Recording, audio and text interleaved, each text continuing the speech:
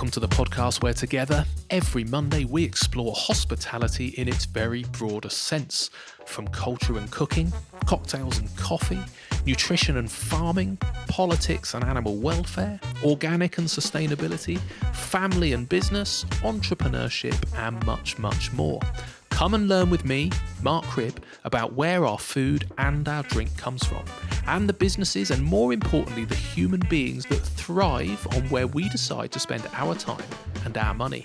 Sign up to our weekly newsletter at humansofhospitality.co.uk and hit subscribe on your podcast player of choice.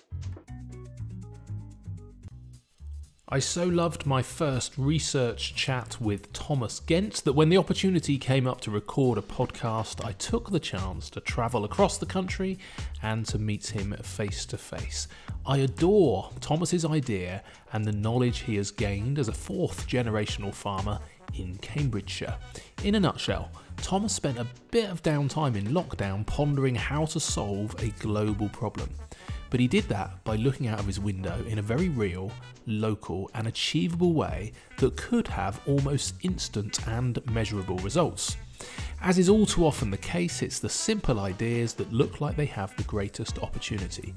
And if any of you listening have seen the Kissing the Ground documentary on Netflix, then this is the deep dive podcast equivalent of one way to help with the challenge of what is happening to our soil.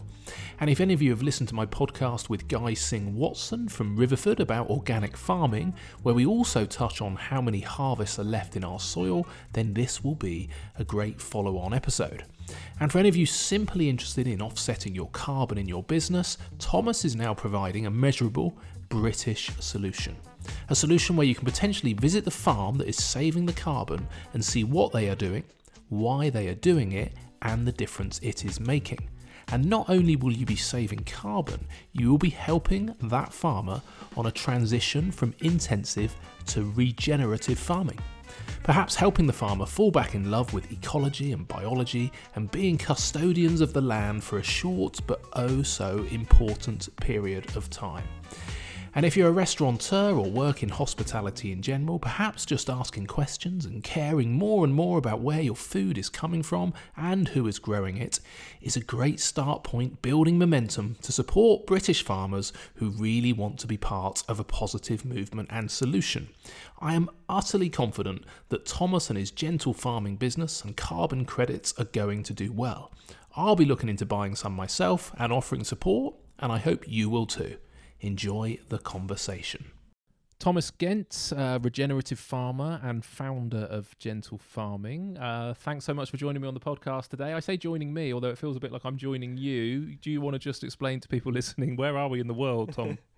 Yeah, so we are on our family farm in South Lincolnshire. It's like Lincolnshire-Cambridgeshire border, just above Cambridge. And yeah, you've come on our farm. I have, yeah. So I'm sat here. We've got a couple of dogs next to us. I feel very country, actually. I've driven. I will, as everyone will appreciate who listens regularly, and anyone new will know, I'm going to ask lots of stupid town questions. So I feel very much like the town boy who's come out to the country, having just driven for the last 4 or 5 hours to get here. But nice part of the world, isn't it? Flat, as they say. Yeah, and it's lots very of flat. What do you call them? These irrigation kind of. I feel I'm actually going on a canal boat holiday in about a week's time, and I started to feel like, oh, is this what it's like? Because there's all these sort of irrigation channels everywhere, isn't there? Yeah, it's very, very flat around here, and it's well known for being it. But the skies are very beautiful at the sunset. That's the main thing. Really? Okay. Yeah. Well, look, I'm hoping that you're not being rude, but that we won't talk for quite that long. But maybe I'll stay for the day. So you're a multi-generational farmer, fourth generation, I believe. Can you just tell me a little bit about the farm and what you grow and how you ended up here, I guess? Yeah, so I'm 23. I'm the fourth generation on our family farm. We've been farming regeneratively for about 12 years. My granddad and my dad made the transition when I was about 11ish. So yeah, we grow combinable crops pretty much, which is kind of all the crops you imagine, like wheat, oats, oilseed rape, barley, linseed, quinoa, a lot of grass, a lot of kind of forage crops that go into energy production as well. So quite a broad range of things, and that is one of the important things in regenerative farming, really. Okay. Is combinable crops, is that a key thing as well? Like, what does that phrase mean? Yeah, so it kind of says what it means it says what it means. It's anything that goes through a combine. Oh, okay. So we grow things that will go through a combine. See, I was thinking it was things that grew well together because they combined well. We've got combine harvester. Combine harvester, yeah. Okay. Things that will go through a combine. And Right. the important thing we do that, it basically means is anything that grows and we can harvest that is above the ground. So the general terms are combinable crops or root crops. See, I told you I was going to ask lots of town questions, didn't I? So It's good. I like that. It's just if you can't get it through a combine harvester, we're not doing it. Basically, you don't want to be crawling around on your hands and knees picking crops. Is that Yeah, what you're saying? really the thing is we don't want to be disturbing the soil. That's kind of where we're at. We don't Okay. want to be pulling potatoes out, pulling carrots out of the ground on our system, especially on this type of soil. That's really where it comes down to. Our type of soil is not good enough really for potatoes, carrots, that kind of thing. Okay. Can you be a regenerative farmer and pull out carrots and potatoes and all that kind of stuff somewhere else, or is it hard to grow those kind of crops in a regenerative way? Yeah, well, it is. It's the soil disturbance is the issue. We can do obviously, looking after soil and environmental and all that kind of thing. The hard thing is getting the potato out of the ground without disturbing the soil when the potato is in the ground. Yeah. But there's a lot of research coming, and they are finding ways to do it. Are they? Okay. Well, I won't go down that rabbit hole quite yet. I'll lose too many people. So the stuff you grow, this is you're not turning anything into final product. What does it? Where does it go to? You're selling it into the supermarkets or to be turned into grain. What happens to it? Yeah. So yeah. I mean, we really sell on the open market. So yeah, there's a lot of kind of grain buying organizations, and we kind of buy and sell in different ways, kind of as the commodity market is. You can pre-sale, you can forward sale, that kind of thing, or you can take the price of the market. Like you say, pretty much all of our product has to be gone through a process. There's a few exceptions. The quinoa is sold to the British Quinoa Company, which they obviously use it, and then the energy production goes to a local anaerobic digestion plant, which produce green energy out of it. So that's kind of a direct to process kind of product. But yeah, like wheat, oats, barley, they need to be processed in some form. And if you're going straight onto the commodities market, is this the same commodities market as something that's not grown regeneratively? Do you get a premium for it, or is it not? So this is really where I started to look at. This is really what annoyed me, I guess. I took a load of our commodity, I think it was wheat, into one of our buyers, and it's kind of a massive, you probably can't imagine, but 100,000 ton grain store.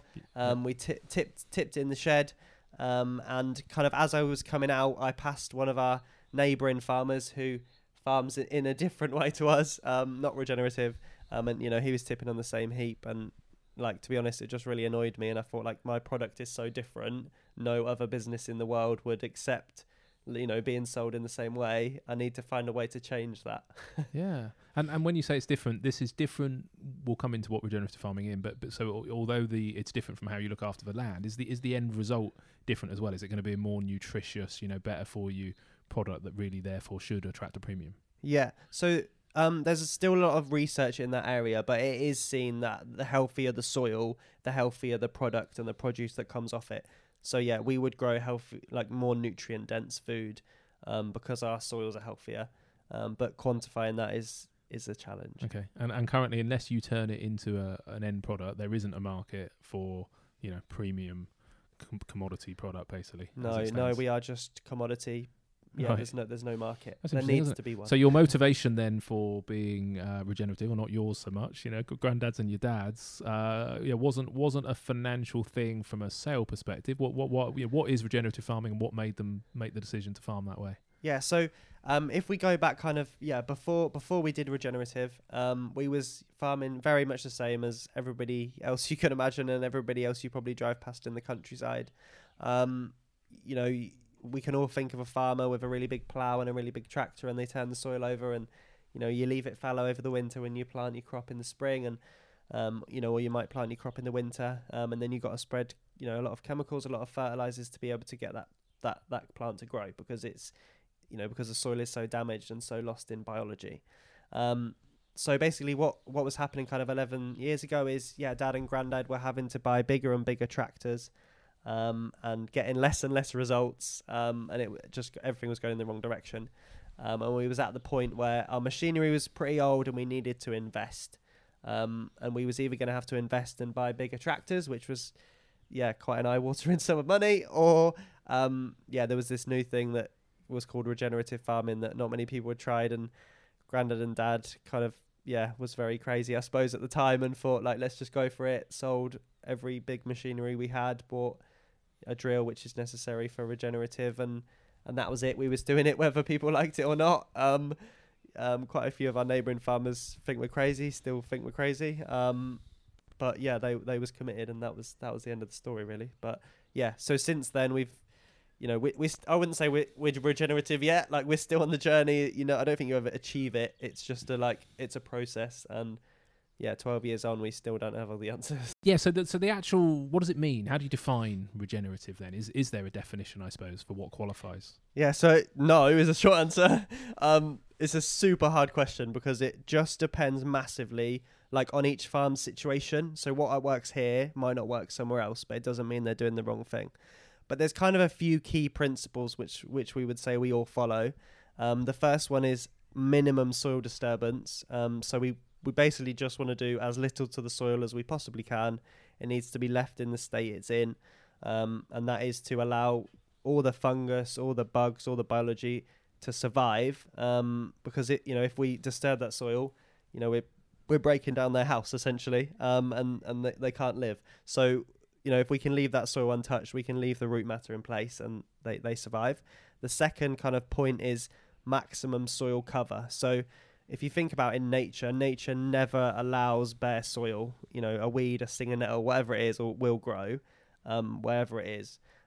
So that, it is unnatural to see bare soil. And that's been a very traditional thing of agriculture, which really needs to change. So yeah, there's lots of kind of ways to do that, but the point is just keep something growing in the soil as much as possible, because we are in the business of harvesting sunlight, and if we haven't got a plant there, then we're not harvesting anything. Then the next point, the last point really, is kind of all the other stuff. Use as little fertilizers as possible. Add as much natural organic materials, manures, poultry manures, horse manures, whatever, to try and build that soil biology back up. Okay. How does this fit in with the organic accreditation? Do they complement each other at all, or are they completely separate? Yeah, so it's an interesting one. So we were both like on the same lines of, we are using we want to look after our soils. So obviously organic, doesn't use any sort of chemicals. Regenerative would still use chemicals, because we believe organic has lower yields and the cost premium prohibits it from some people. But we can produce really high nutritiously dense food in an environmentally friendly way at, market prices. And that's the kind of important bit. But having said that, on a regenerative farm with our soil biology, we use absolutely as minimum as chemical as absolutely possible. We use a huge amount of biology, and, the chemical we do use is a lot of the chemical we do use is organic approved chemicals. So yeah, basically, we do use chemicals, but it's as little as we can possibly do, essentially. Yeah. Okay, and you're right. So to get organic accreditation, then you can get a premium, but not with the sort of stuff you're growing, I suppose. The problem we find with organic is to control the weeds, because you haven't got chemicals. You must disturb the soil, which usually means plough or do some sort of soil disturbance to destroy the weeds to be able to grow your crop of wheat or whatever. But obviously we want to put carbon in the soil. We want to put organic matter in the soil. And as soon as you disturb that soil, you release the carbon. So there is a bit of a conflict there, that people get the very hype that organic is such a good thing and really good for the environment. It is, but it is releasing carbon when you're ploughing, and it's not the answer. The holy grail is organic, no soil disturbance. Right. Nobody's got there yet, but we've got some people working on it. It's interesting. I just I go on these journeys, and I end up sympathising with the average consumer. I always give this analogy that if I get on a plane, I expect the pilot to know about how to fly the plane, and as the customer sat out the back, I don't really need to know much about it. And as a restaurateur, I feel that my job is to understand where food comes from and where drink comes from, and really what the environmental impacts are. Because your average person just can't go far enough down that rabbit hole, I suppose, to go, do I buy organic? And now not only should, is that the answer, or is it regenerative and all this kind of stuff? Yeah, you mentioned about bare soil and not leaving soil bare. Is that because, we see these issues around soil, I suppose, being washed into rivers and all that kind of stuff? Or is this about the carbon capture element, I suppose, that we're going to get onto? Or what's the biggest reason for not leaving soil bare, I suppose? Yeah, it's a combination of all of those things. Basically, the point is, like I said, we are in the business of, using photosynthesis to improve the soil or produce a product, or basically to grow biomass, right? And if we've, it's like a factory shutting down half the year if you've not got a plant growing there. We want something growing there because we're still going to be in production in some form. We grow a lot of things called cover crops here, which are plants that grow over winter, that we don't harvest. They just degrade back into the soil and essentially add carbon and organic matter back into the soil. And that means that the following crop, we don't have to spread as much artificial fertilizers and chemicals. So we use that plant to make the next plant better. So we need that plant there, and it's an important part of our rotation. So why doesn't your intensive farmer do that anyway? Because that feels like a bit of a win-win. The soil sat there empty in the winter. Why would they not put? Is it because it's eating the fertilizer they're putting on the land and wasting it? Is it? Or yeah. So there's a lot of misconceptions. Like, a lot of people think it's like damaging and doing the wrong thing, and there is the thing of farmers like their fields to look tidy. Right. We can see some out the window actually, some herbal ley, it's a massive mix of clovers, and it's amazing for the soil. It looks weedy. Right. It's not, but it looks weedy, and farmers don't like that like perspective when they're driving past it.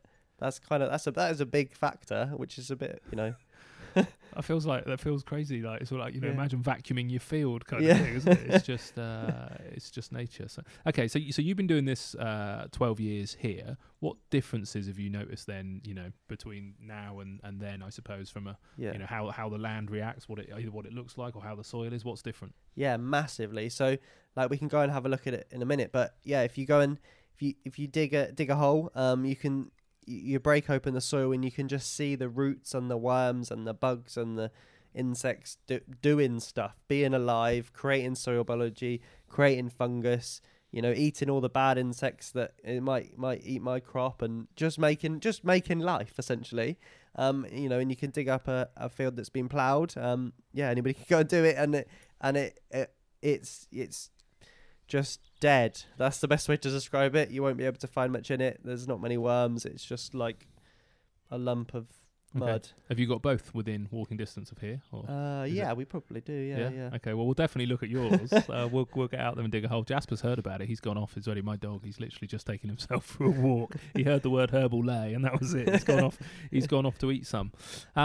So there clearly must be. You talk of this exceptionally positively and very passionate, but like you said, local farmers think you're crazy. There must be some key downsides. Is there? What are the downsides that other people at least perceive, and are they genuine? The bit that people perceive, which is genuine, is in the transition phase. So once you go from a conventional system into a regenerative system, there's usually, it depends on your soil type, but let's say kind of a 3-year in between when you can't use soil biology because it hasn't built up yet, and it takes a few years for your soil to come back alive, but also you can't use the kind of conventional soil disturbance methods to mitigate that. So there is this kind of in between bit when your crops generally do suffer, and that's kind of where we hope carbon payments can come in to be able to support farmers to kind of get over that gap and encourage them to actually kind of make the difference, I guess. Amazing. All right. Well, we'll come to the carbon side of it. Is there a place for, where do animals and farming animals fit into regenerative farming? I hear sort of conflicting stuff, I suppose, around, obviously that a huge growth in the plant and sort of vegan movement and stuff like that, and we shouldn't be eating animals. And then you get farmers who say, it's really good for the soil to have the cows out there, and their footprints or whatever, churning it up, and then they're adding organic matter. Where does it fit into the movement? Yeah, absolutely. Like, it's a very important part. So we around here, this area is very traditional, purely arable crop production, and that's kind of how farming industry has gone. We've gone inside of areas of the country specialise in dairy or beef or sheep, or around here it's arable. And that is a massive shame, because, that is not how nature intends life to be. It intends it to be diverse and mixed. So we need to move much more back towards mixed farming systems, where you have animals and you have cropland in the same system, and that's kind of where regenerative and cover cropping and all those things come in place. So we actually graze some of our crops over winter. We graze a lot of our cover crops over winter with sheep to do all those things, add organic matter, push all the hooves in the ground, churn, do all that good stuff. We're trying some kind of horse livery to trying to get more organic material on the land. So animals are massively important. It's just integrating them in the right way is tricky in areas that have traditionally not had animals. Okay, why? Because of how you, I suppose, feed them and where you put them and all that kind of stuff. It's just the infrastructure. Exactly. It's the infrastructure and knowledge. Like, there's not, you go to the kind of the west of the country, there's, everybody knows how to do sheep and everybody's got sheep. But around here, there's one person that's got some sheep, it's a lot harder to do. Everyone look at him like he's nuts as well. Yeah, but what it does need to happen is we just need to get more mix. Those sheep need to come over this side, and some crops need to be grown over that side, and we just need to become a much more diverse everywhere. I'm having flashbacks to when I was interviewing a beekeeper, and he was the grass under the orchard, I think. Yeah, let the sheep in from the neighbouring farm to eat the grass under the trees, and and then the orchard, attracts the bees, so he's making honey and crops, and it feels like we need to. I suppose it's getting away from that monoculture thing. So the key thing then, there's a couple of things. We're going to come into the carbon side, but if you just look at, I suppose, the other issues around overuse of food fertilizers, overuse of chemicals. What's the big picture of what's going on with our arable crops? What's the damage that's happening? What's the environmental impact? Why is this important? I suppose, apart from just the carbon side. Yeah. So regenerative is much more than carbon. Water quality, biodiversity, massively improved. It's tricky because basically what's happened in kind of the wider industry is we've been asked to compete on a global market, a global commodity market, with countries like Russia, Australia, America, where they have huge farms, you can't sizes of whole countries, and they can just produce wheat and crops that in a scale and at a price that we can't even conceive, and we've been asked to compete with that, which means we've had to do whatever we can to try and improve our yields, and to keep pushing the yields up. And then we've also been sold by, big chemical companies, great products that improve our yields and keep pushing it up. But, in recent decades, we've come to a point where all of that growth in yields has just plateaued. And, we spend more and, farmers spend more and more money on chemicals and, products that, are sold to improve what we're doing. And they just don't have the impact that they used to.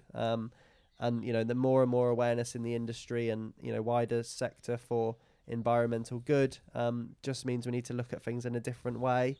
And we need to start, not focusing everything on yields and think about kind of the wider impact and the resilience of our businesses to climate change and that kind of thing.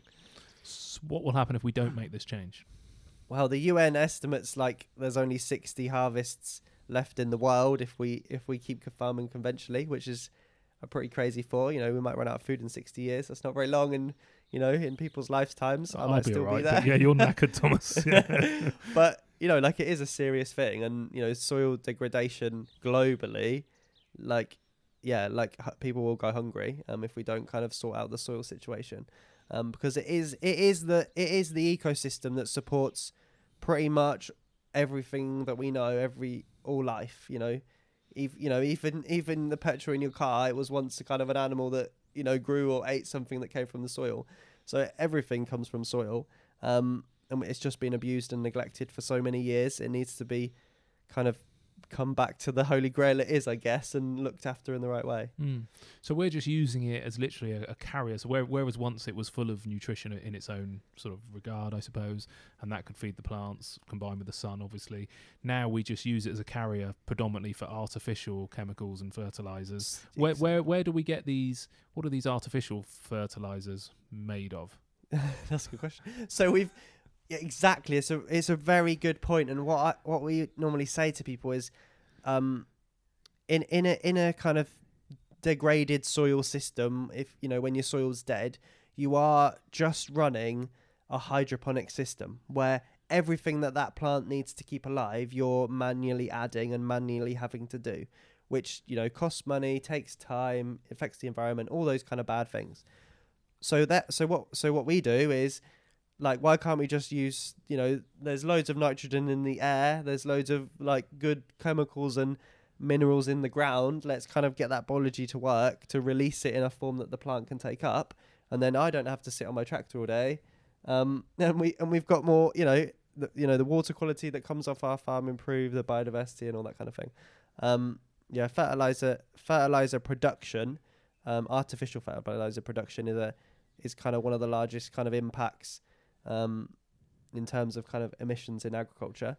It is tricky because if people want crops, people want food at a cheap price, we need to use artificial fertilizer to be able to produce that. We've massively reduced our artificial fertilizer, but we still have to use a bit to compete, essentially. Yeah. Okay. Interesting. So I suppose, if you're aware of this and there's lots more evidence now and you're part of this movement, why it still feels like pretty slow progress? Like there's not many yous or your dad and your granddad. Farmers they're not evil, right? So they're not sort of out there going, oh, let's screw up the planet. No. Why is it taking so long? Is this sort of willful neglect? Is it ignorance? Is it an education piece? What's the reason why we can't get a bit more momentum? So there's definitely a lot of farmers, and it really massively, I've seen so much crazy uptake in the last, say, even 2-3 years of interest from farmers. But farmers are starting to change. The issue, I guess, with agriculture is it is a very slow industry, and that's not anybody's fault. That's just because it takes a year to grow a crop. So one change you make takes a year, and then it takes a couple of years to make any effect. But yeah, the movement is growing massively, and it will continue to grow, especially as kind of the government starts to fund more environmental stuff on farms. I think from what I understand, it is kind of it's the older generation thing of, like, the older generation is like, this is how we've always done it. It's always worked in the past. We'll just carry on doing it like that. And, the younger generation like me are sort of starting to come along and say, like, you sure this is right? Like, maybe we can do this in a better way. And think of new ideas, I guess. Okay, so thinking of new ideas was a perfect segue, because you've set up Gentle Farming. You won an award for setting it up, digging for innovation, and I love this very specific challenge that was posed. So the question: can productivity and biodiversity coexist? And all sorts of people applied, and you won. Is that right? Yeah. So what was the answer then? Can productivity and biodiversity coexist? What did you say? What did you set up? Yes, I think yes, it can. And yeah, like, I guess the thing is, like, we're proving it here. Like, we've got huge amounts of biodiversity on our farm. And yeah, we're still producing a product to sell. Otherwise, I wouldn't be here. I wouldn't have a house. So, yeah, like, it is possible. But it needs to be done in the right way, I guess. Okay. So what's Gentle Farming? So from the way we farm, and improving our soil biology and all that kind of thing, I knew that we was adding carbon into the soil, and that carbon is coming from the atmosphere. So we are taking atmospheric carbon, putting it in the soil, and storing it. And I knew we was doing this, and I wanted to find a way to quantify it, because I knew, all the big airlines, the big tech companies were saying they wanted to buy carbon offsets. So I was like, oh, maybe I've got a product here. So I've spent the last year try to find a way to do it. I was bored in the first lockdown, and I kind of set myself the challenge to see if I could do it, which was a bit naive, I suppose, at the time. But yeah, and I spent the last year trying every way you can possibly find, learning a lot, making lots of mistakes. But now in the past sort of 3 or 4 months, we've got a system that works. We're going to produce our first carbon certificates in the autumn. We're signing up farmers kind of nationwide at the moment. And yeah, like this is a really proof of concept year. It's a really new thing. But yeah, no, we don't really know, nobody knows things till they push the boundaries and try things. And yeah, this time next year, we'll have, done a cycle, and we'll be pushing to get more and more farmers on board. Yeah, interesting. And what's the, I suppose there's multiple objectives, but is the key objective to find a way to help farmers make that transition from intensive farming to regenerative farming? Is that your key focus? Yeah, we need to incentivize more farmers to make that transition, and we need to reward and encourage the farmers that already have made that transition to keep doing things in a better and better way, because those pioneering farmers will keep pushing the boundaries into other ideas that probably we can't even think of. And then we need to get the farmers that, haven't even started looking at it yet to, incentivize to start doing something. Okay. So how are you actually doing? You've got a farmer, and he wants to make this transition, but realizes it's going to take somewhere between 3 and 5 years, and that's going to hurt financially. You rock up and say, hey, look, we can prove how much carbon you're getting out of the atmosphere now, how much you will get out in 3 or 5 years' time. Yeah. And in essence, you can then come up with these carbon certificates that you sell to companies that helps subsidize the farmer. Is that in a nutshell how it works? Yeah, in a nutshell. Yeah, exactly. And for farmers that kind of, are less on this journey, or, new to the journey or whatever, we offer completely free training to farm agronomists to understand, how regenerative works and understand our system, and to help their farmers come onto the system. Okay. Do you want me to explain what agronomist? Yeah. So, you saw my face. Yeah, I could see your face. So an agronomist is, the best way to describe it is like a vet, but for arable crop production. So it's a vet for your plants. That's essentially what it is. They'll come round and advise the farmer on what should we do with this plant, what should we grow, how should we grow it, all that kind of thing. What diseases are we getting, all of that. And they're the people that help make decisions on farms, and they're very trusted by farmers. So that's kind of why we've offered them the free training to understand the system really, and how it can benefit farmers to become more regenerative. And they would normally learn, what they called again? Agronomists. Agronomists. They would normally learn how to be an agronomist. Yeah. At sort of, I don't know, college or whatever. Do they? It's a course that you follow. Is regenerative farming part of that or not? No. So that's the other problem is a lot of these agronomists are very traditional, and again probably of the older generation, and went to school when ploughing and all of that things were taught at agricultural colleges. And so that, obviously some are really experts in regenerative, absolutely. And we've got one here that's kind of a regen ag specialist. But, there's a lot of agronomists that, are skeptical, don't understand it, want some more knowledge.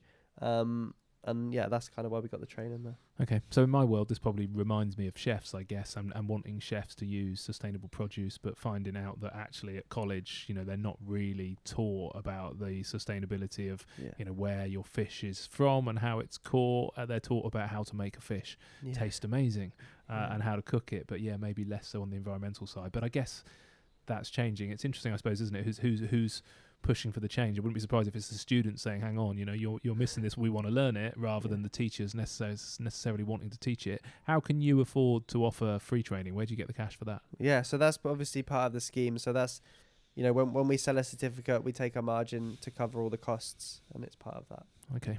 What's this commodity carbon? Who are they? Yeah, so it's basically the soil carbon certification system that we use. They're a Danish kind of agri-tech company. They do like online grain trading. They've been doing that in Eastern Europe, quite big for quite a few years. But in the last year, they developed this soil carbon system, soil carbon certification system. And I suppose I came to them at a point where I knew lots of farmers, and I'd spent a year talking to lots of buyers who wanted to buy some carbon. but I just couldn't find a system in the middle. And that's what I spent the year trying to find. And I tried lots of systems out, and this is the only system that as a farmer I could actually use, made sense, delivered me what I wanted to. So yeah, I formed a partnership with them, and we basically spent the first part of this year translating, adapting their system to fit a UK farm with all its little quirks.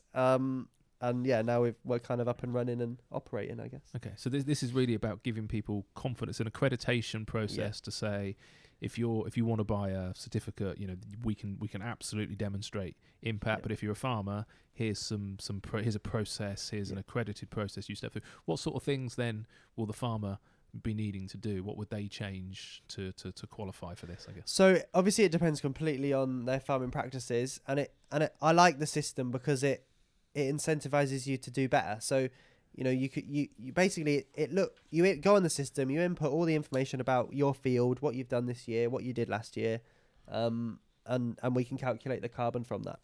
But what it means is, if you go on the system, and my dad will use it now, is he'll try and just manage and plan what he's going to do kind of based on the carbon. So what it means is he practically makes changes on the ground because he goes on the system and decides whether to plant a cover crop, what crop to plant this year, how much diesel to use, all that kind of thing, based on the amount of carbon credits he's going to lose, essentially. So that it's going to cost him some loss in carbon credits, and is that benefited by whatever he's got to do to achieve that. So, but what that really means is he makes really active changes on the ground that actually make a difference in real life, essentially. Okay, amazing.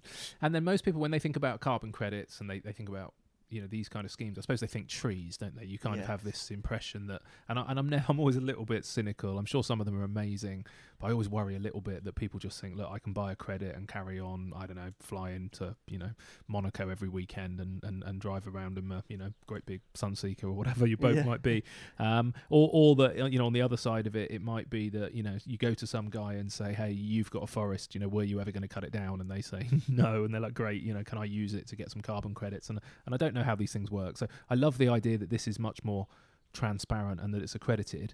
But why even in the news, I think over the last couple of weeks, the government have been talking about how many trees they're going to plant. Why do people think that trees are the best thing, and are they not? Why is farming better? Yeah, so trees are, like you say, like when you think of a carbon offset, everybody thinks let's plant some trees, which is a shame. But that really is because it's just because that's what's been accepted, and I guess that's kind of the old way of doing it. Trees is we've got a system, it works, we all abide by it, it's all good. Soil carbon's a much more new, innovative, pioneering thing, and we're right at the start of that market, and I expect it to grow massively in the next 5 years or so. And I guess that's kind of the only reason that soil carbon isn't there yet, is it's just so new and so pioneering. But the exciting thing for me is, you plant a tree, it takes 15, 20 years to grow and do what you paid it to do. But because we're actively doing things, we do it in the soil in a year, in a crop year. We can do what a tree does over 20 years. We can do it in 1 year. And that's the exciting bit, because we can make a difference so much quicker. Yeah, sounds incredible. How much land, you look at a tree, I don't know what sort of trees we plant. I guess we're not planting oak trees and stuff. I guess it's mixed.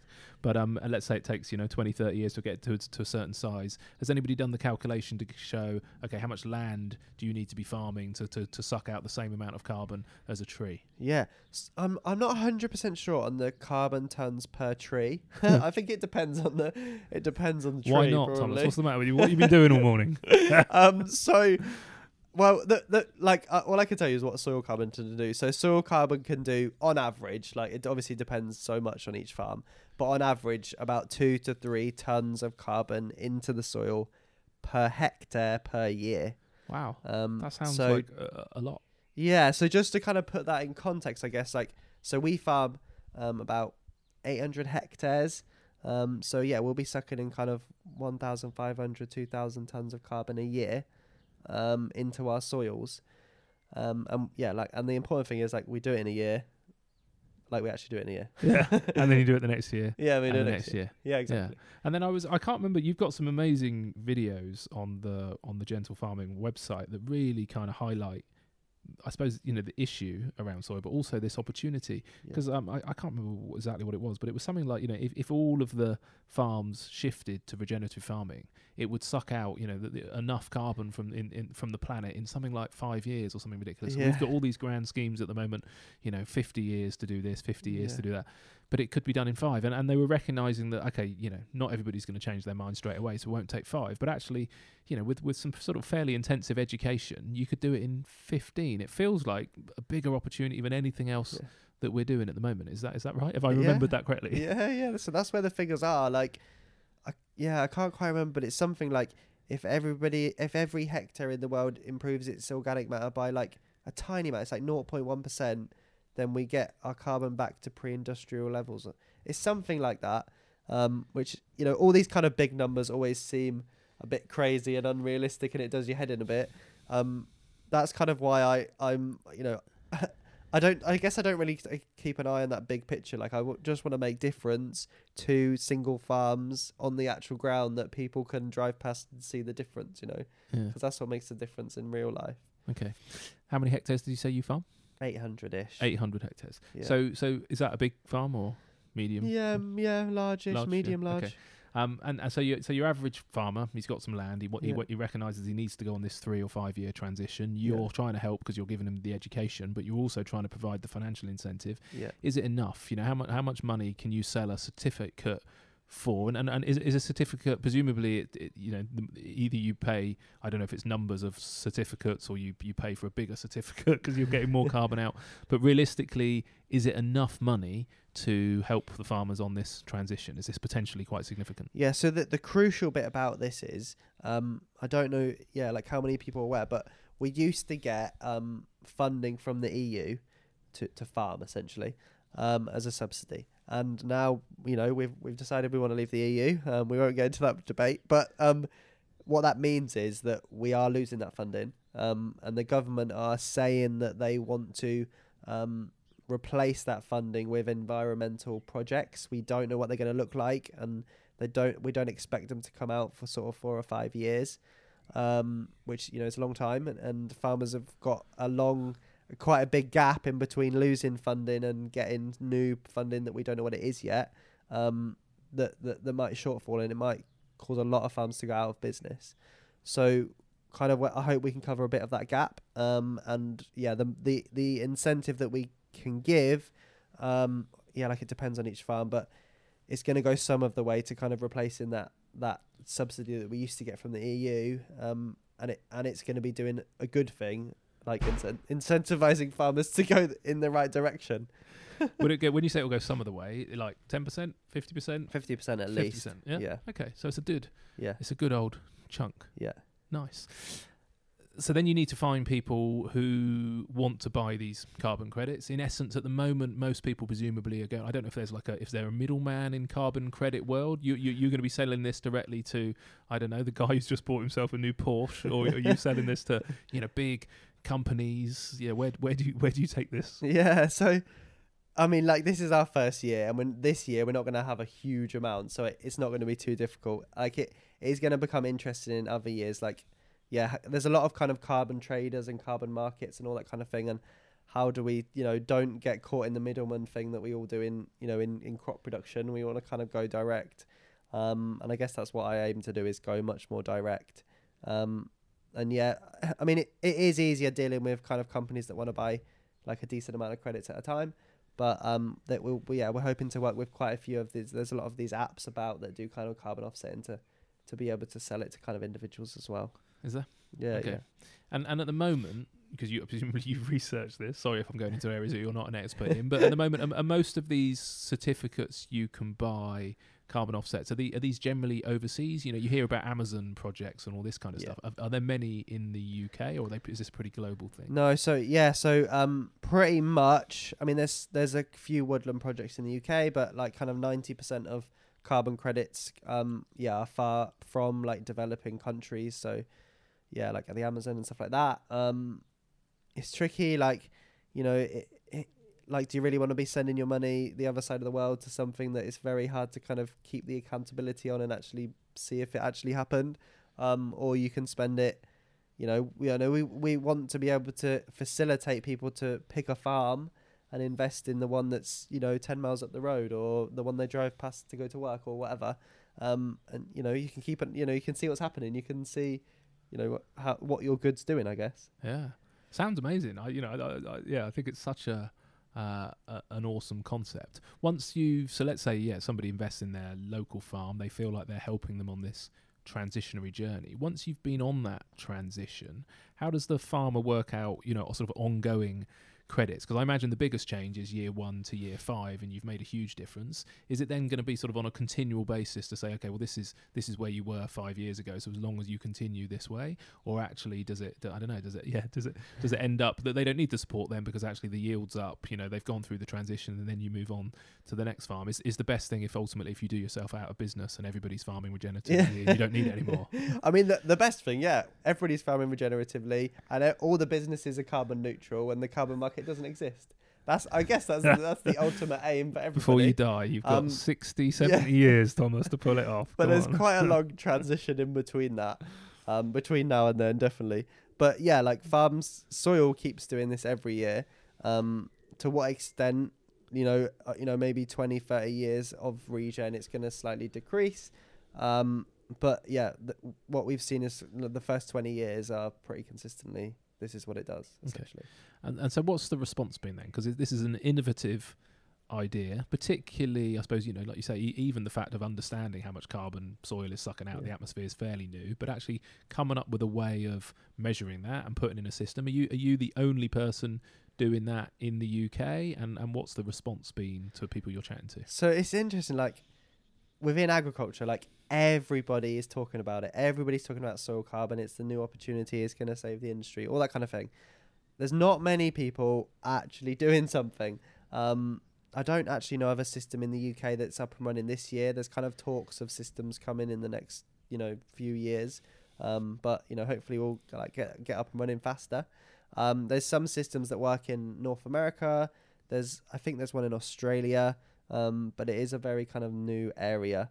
And kind of in terms, I mean, farmers are, I guess, understandably kind of nervous of a new market and the kind of, how's it going to work and all that kind of thing.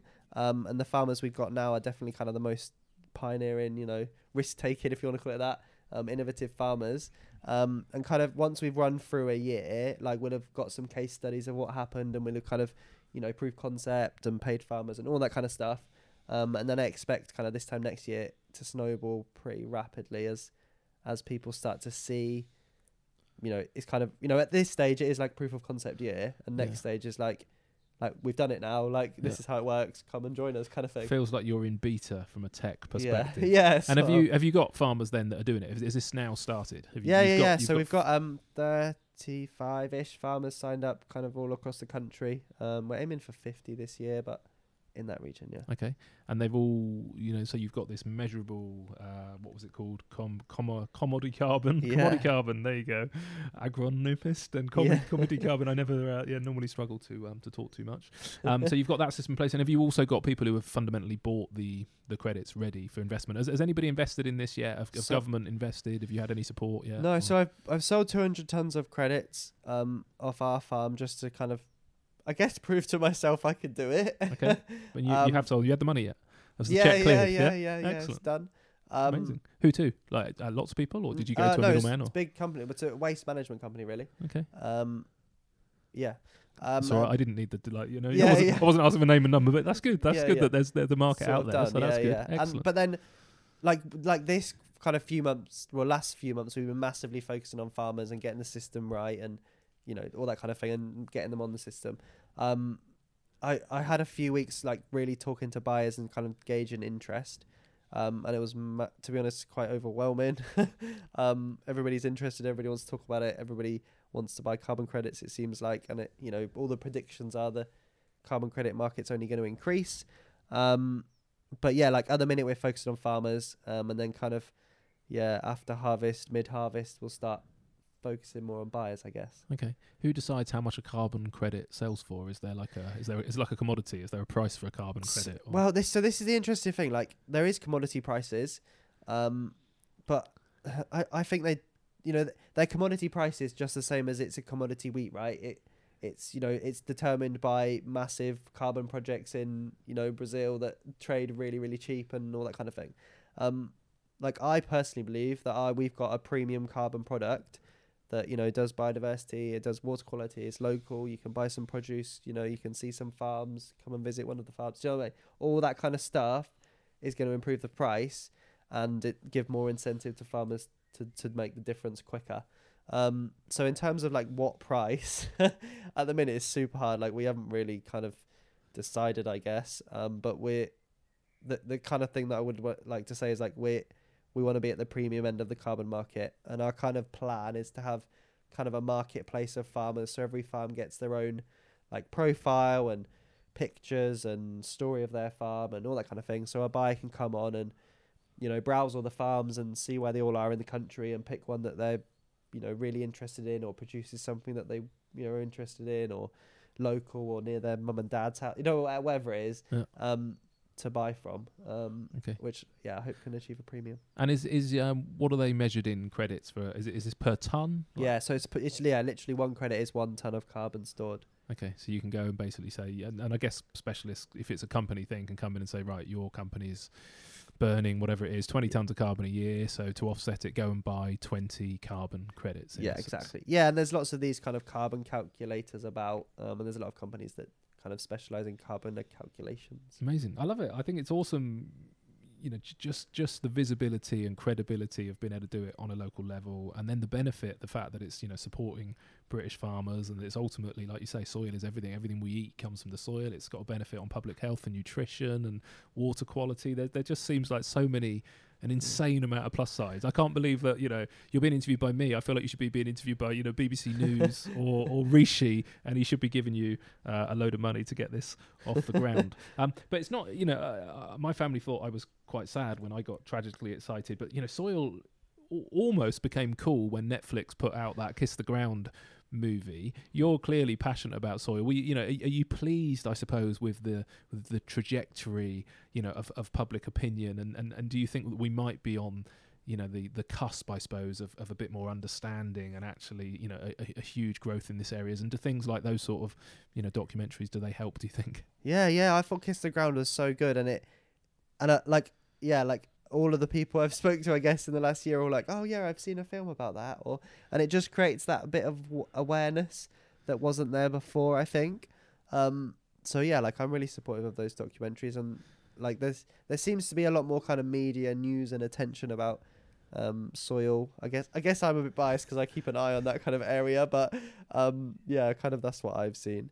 And there definitely is becoming more awareness, and I do think you're right. Like, we are at the start of people starting to understand it a bit more, but soil is such a complex thing, and soil scientists will admit, like, we don't know much about soil. It's a super complex, like, biology and mix of chemistry and physics, and we're only at the start of the understanding, I guess. Yeah, I was trying to read that stat. I was looking in my notes here about how many microorganisms are in like a teaspoon of it's soil. something like 100 insane, billion microorganisms in a handful of soil, or there's something like that. It's so utterly mind blown. It feels like the ocean that we don't really know. We go down to a certain level, and I suppose that's one of the things that confuses me a little bit. And I'm sorry if you don't know the answer, but do we know how far soil goes down? Is like soil just the top bit? Because I kind of think, like, okay, even if you're bashing the crap out of the top bit of soil, does it go down 30 meters, or is soil literally just the first sort of six inches? Because you'd like to think if you go down far enough that the organisms and all the cool shit's going on, even if you are doing some bad stuff to the top. But does that make sense? Yeah, I know exactly what you mean, and it is probably a misconception. First, how deep is soil? Like, I'm going to say again, absolutely depends where you are. Some places I know in the country are like this much soil, and then you get to a rock. And around here it's pretty deep. For people listening and not watching the video, that was about 2 inches in your hand. So not very deep. And then like round here you can kind of do 2 meters. It's still kind of clay soil and stuff. So it depends. The thing is, like, soil, active soil that does stuff, does biology, does improving carbon, all that stuff, only happens in the top bit. In the technical terms. Now you're talking my language. Yeah, exactly. The top bit. It only happens in the top bit, because once you get lower, oxygen gets depleted from the soil. Like, like the weight of the soil means there's not much oxygen down there. Right. And the water table, around here is, sort of covers it, makes it underwater, and basically the pressure kind of means that there's not much active stuff going on. So we've got to do something. The bit that we can control, and the bit we can control is the top bit, and that's the bit that does the work. So that's the bit we've got to do something about. There is kind of loads of science showing that, if you improve the top bit, that good stuff moves down, and you can start to kind of influence deeper. Right. But there needs to be more research in that. Okay, excellent. We're going to go and dig a hole in a minute. Let's go down. What should we go down? 3 or 4 meters and see if there's anything still living? Got a digger out there. We can go. Have really you? deep. Yeah. Oh, come on. You've got toys.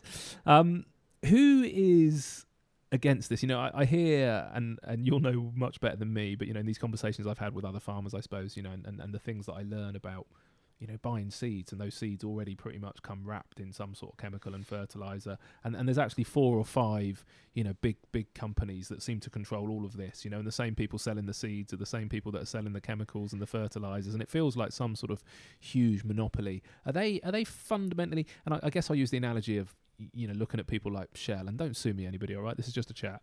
But if you look at the big oil companies, you can't help but be cynical and go, okay, you come out with all of this green stuff now to say, look, we're going to invest in the future, and we're investing in wind and all this other tech, and can't help but be super cynical. But then also go, well, okay, like, surely if you were the CEO of those companies, you'd recognize that if you're using a finite resource, you absolutely should be investing in the next tech to come along. Otherwise, you won't long-term have a company anymore. You'd like to think that the big companies that invest in all of this recognise that we need to take this transition, but can't help but feel that they'll be having much more short-term shareholder conversations where they're massively incentivised to screw up the soil as much as possible and fill it full of artificial shit.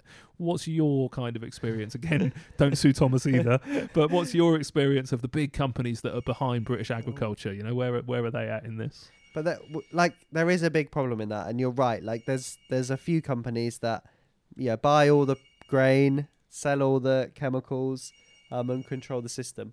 And we use a lot less chemicals here. We use a lot less fertilizers. And they don't benefit from using our system. Also, the other thing that is good to think of is we use massively smaller tractors, massively less horsepower. So we just don't buy many tractors. We don't need many tractors. And the tractors we do buy are the cheap tractors because we don't need big tractors. So kind of powerful industry is all focused on high intensive, high yielding production systems, and ours is very not that. So there's a conflict, definitely. It's kind of the same as Shell and stuff. Like, all they talk about is we want to do support sustainable farming and stuff. But yeah, how does it affect their shareholders? So are they at least saying that they're interested in Oh it? yeah, like They are. definitely. Yeah. I've had conversations with quite a few of them. They can see it's coming, and I think they can see it's coming, and it's going to come whether they like it or not.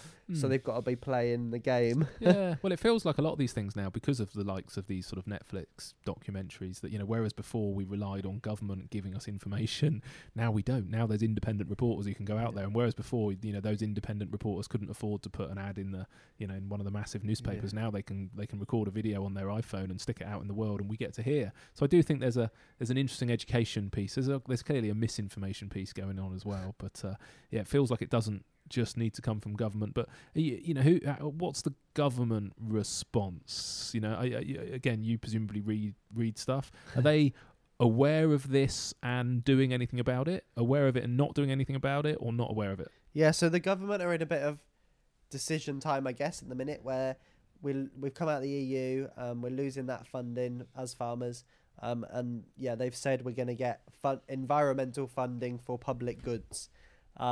Which is a bit of a woolly term, and we don't know any of the details yet, but they're supposed to be coming out in the next 4 or 5 years.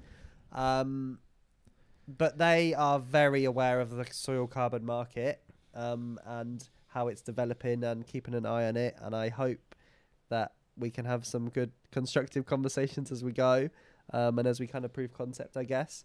From my perspective, like, the UK government is not as big as the EU government funding budget was, and COVID has restricted a lot of money. Somebody spent a lot of money on vaccines, which is obviously a good thing, but what that means is, the agricultural DEFRA budget is being restricted.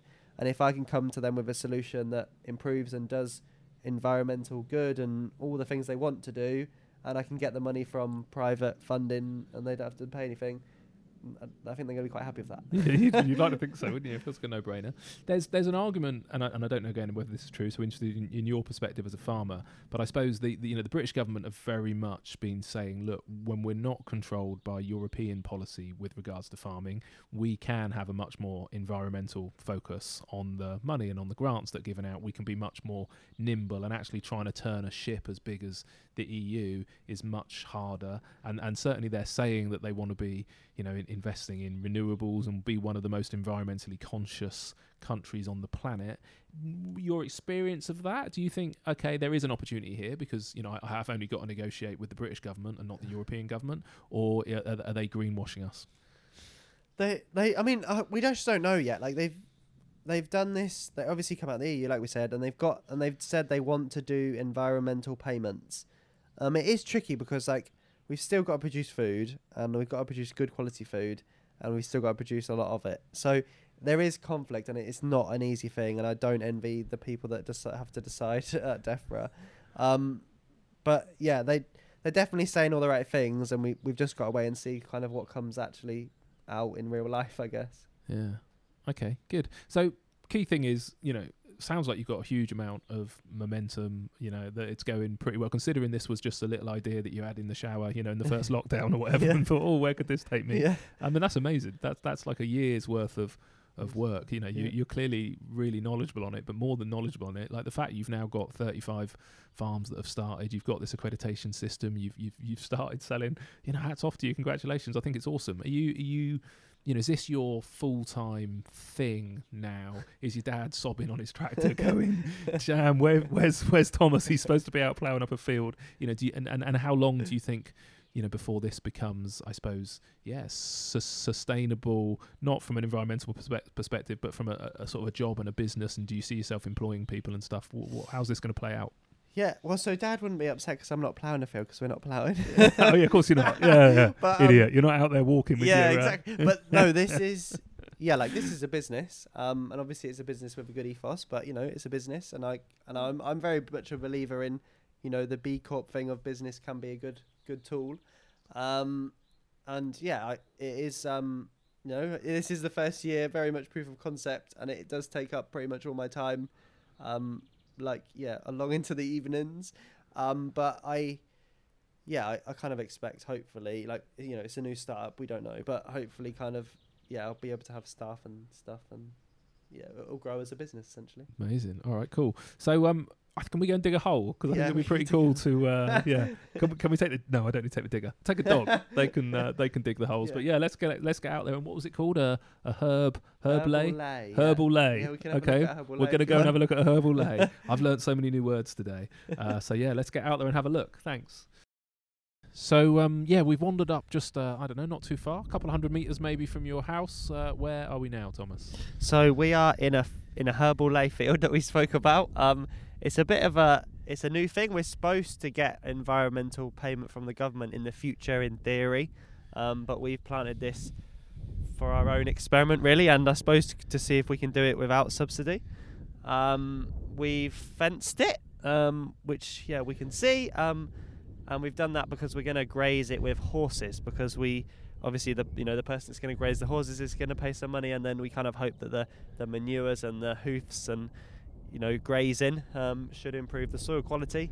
And then this will be down for I think we're thinking 3 to 5 years, and then when it comes out of that, the crop that it produces should be exceptional. Okay. And why are the government interested in potentially, or DEFRA interested in giving you a grant for a field like this? What's their motivation? Why is it good? Yeah, because it's so good for soil quality. So it's a herbal ley, which kind of means it's a mixture of a massive amount of things.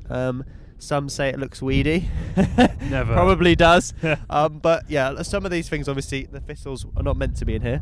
But a lot of the things, clovers, dock leaves, there's a few other phacelias, stuff like that, are supposed to be in here. And they all improve soil quality, and they all do different jobs. So clover takes nitrogen out of the air and puts it in the soil. And that means that the crop, the wheat crop or whatever we plant in after this, is really going to need almost no artificial fertilizers, and you know, and the nitrogen we get from the air is massively better than the nitrogen we can get from a bag.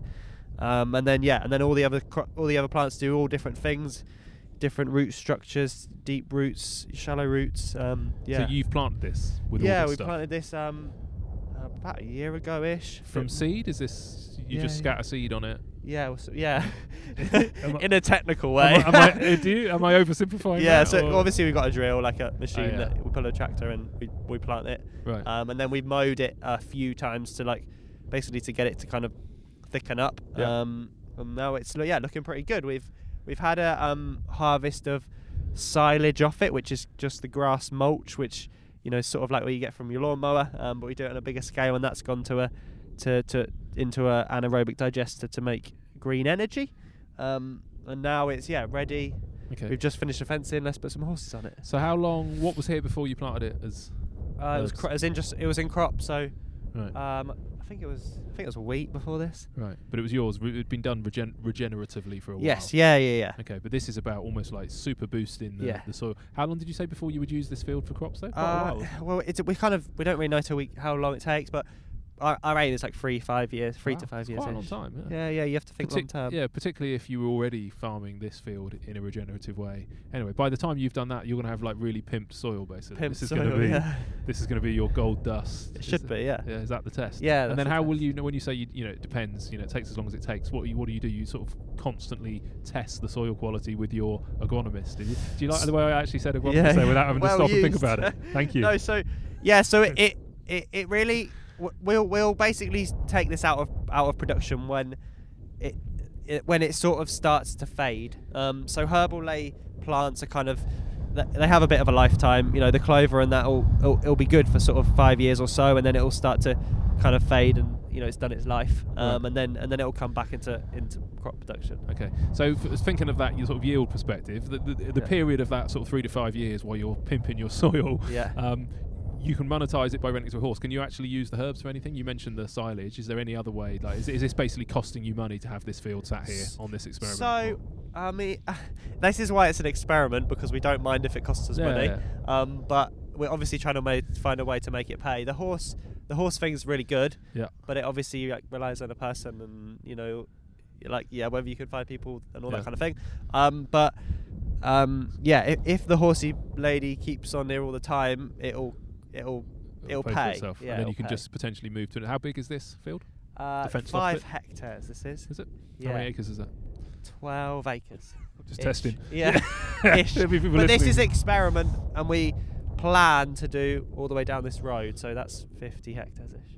Okay. Wow, it's cool, isn't it? Love it. All right. That's the plan. So even now, though, compared to digging in one of your neighbours' farms, for example, you're going to dig a hole, yeah? Sure. Yeah, we could dig a hole. You should basically find that it's... It's going to be really hard to dig. Yeah, well, at least we've had a little bit, but the point is, bit of rain. Because the roots, it should be hard to dig because the root structure is so thick.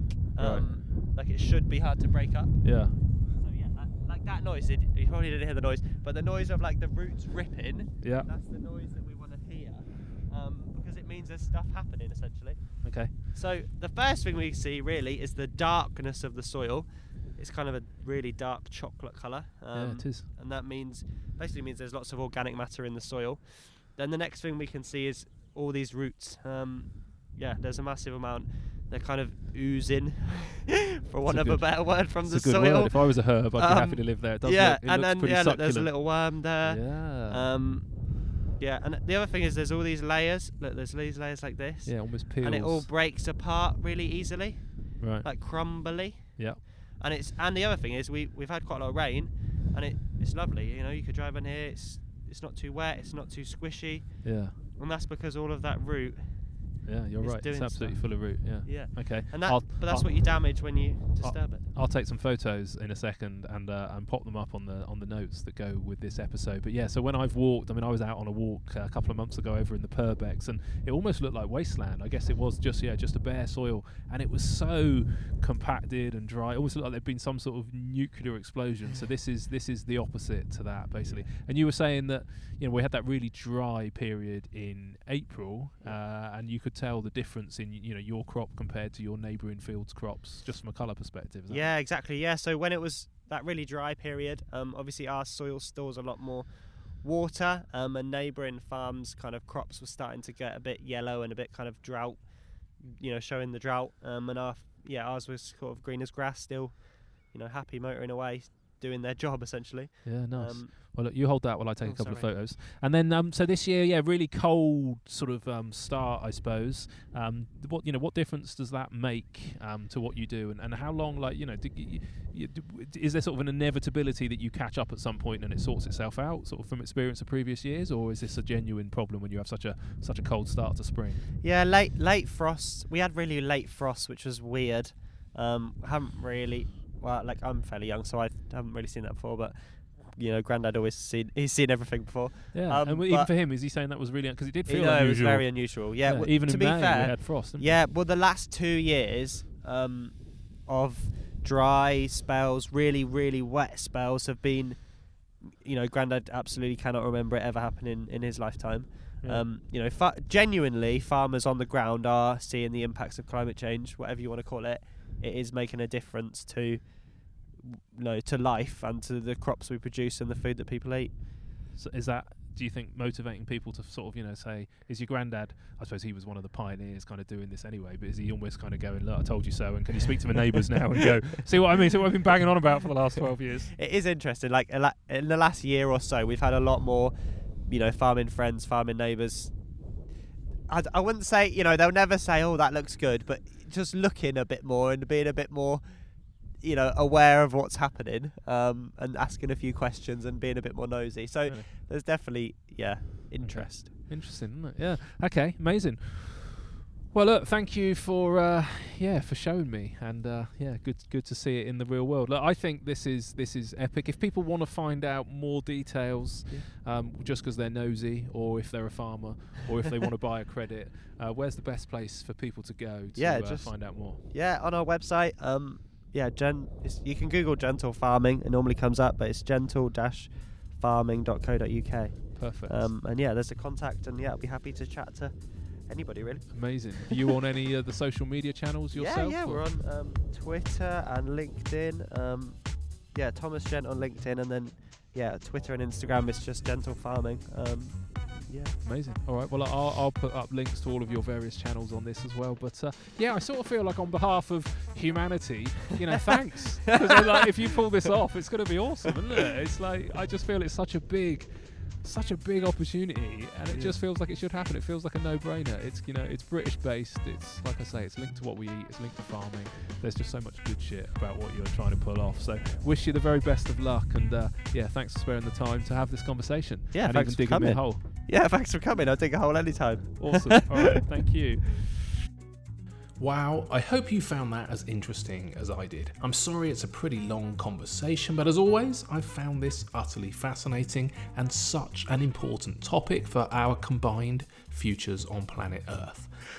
The fact that simply changing how we farm could have such a huge impact on carbon capture is both staggering and inspiring. I really believe as a species we can learn to eat and to drink and to be merry and to enjoy our short and shared time on the planet, but to learn how to do it with a light touch, leaving the world in a better place for future generations. It is a privilege to get to explore these topics, and I'm so grateful that you choose to listen and come along and learn with me. Now, I may well take a little break on the podcast now as it's peak season in my own restaurant business on the South Coast. Time is a little short. Releases may be paused, or at the least they might become a little more sporadic, but I hope to get back into a regular rhythm after the crazy summer period. So if you'd like me to keep recording shows, please do let me know, and let me know topics you find interesting. Would you like more restaurateurs or more hoteliers, more cool brands, more chefs? Do you think I go too far off on the sustainable and environmental issues? Let me know what you think, and that will guide future shows. You can get in touch with me via the contact box on the website or write to mark@humansofhospitality.co.uk, or visit the very same website to support the show by hitting the PayPal or the Patreon button, or perhaps you'd like to sponsor a show or two. For now, thanks again to Thomas for taking part. Thank you so much for listening, and I'm sure I'll be back again soon. All the best.